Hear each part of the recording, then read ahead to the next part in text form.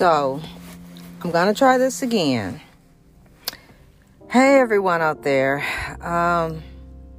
It's me. Let me introduce myself. I choose to remain nameless at the moment while I'm still getting up my courage, but I will let you know a few things about me. I'm 55 years old. I identify as female, and I have found myself at a crossroads and have decided to embark on a new and very personal journey. I'm trying to become the me I always thought I would be at this age. You know how when you're in high school, they tell you, hey, imagine yourself in your 30s, in your 40s, in your 50s, and write yourself a letter. Or you know how you go to those self-help classes and they give you the opposite advice. Think back to the 12-year-old you, the 22-year-old you, the 33-year-old you, and send yourself back a bit of advice.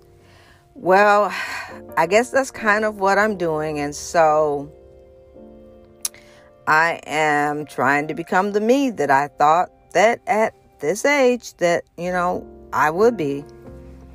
Now, some of the things that I thought I would be,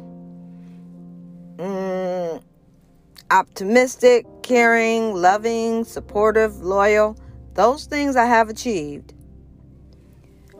But when it came to some other attributes, such as ambitious, assertive, self-loving, I've really kind of missed the mark. Not that, I don't have ambitions, not that I don't have a sense of pride, but just that you won't find me looking in the mirror and saying, yeah, you're wonderful. At least not yet. So, while I haven't, recently read any self-help books or watched any of the million of television gurus that are out there, I really have decided to try and create for myself a new path in life that will help to lead me more toward where I want to be. And so I guess what I'm trying to say is what I tried to say in my first episode, which is, I'm walking this new path. I want to share this journey with all of you. I hope all of you will join me on this journey. And, I'm hoping that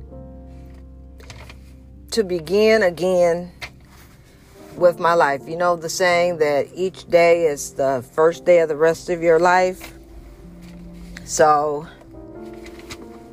that's where I'm going from here. So, one last thing. I did mention that I am an optimist.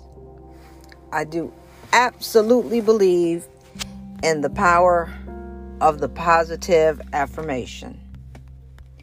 That being said, I think that one of the things I really want to try and do is to provide everyone with a daily positive affirmation.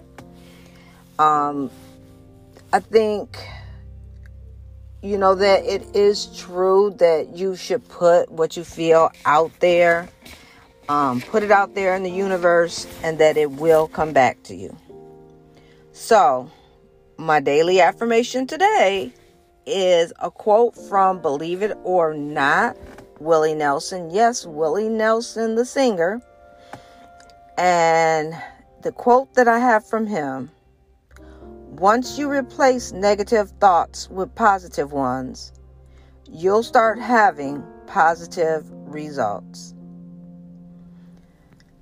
So, let's put those positive thoughts out there, replace them, replace those negative thoughts, myself included.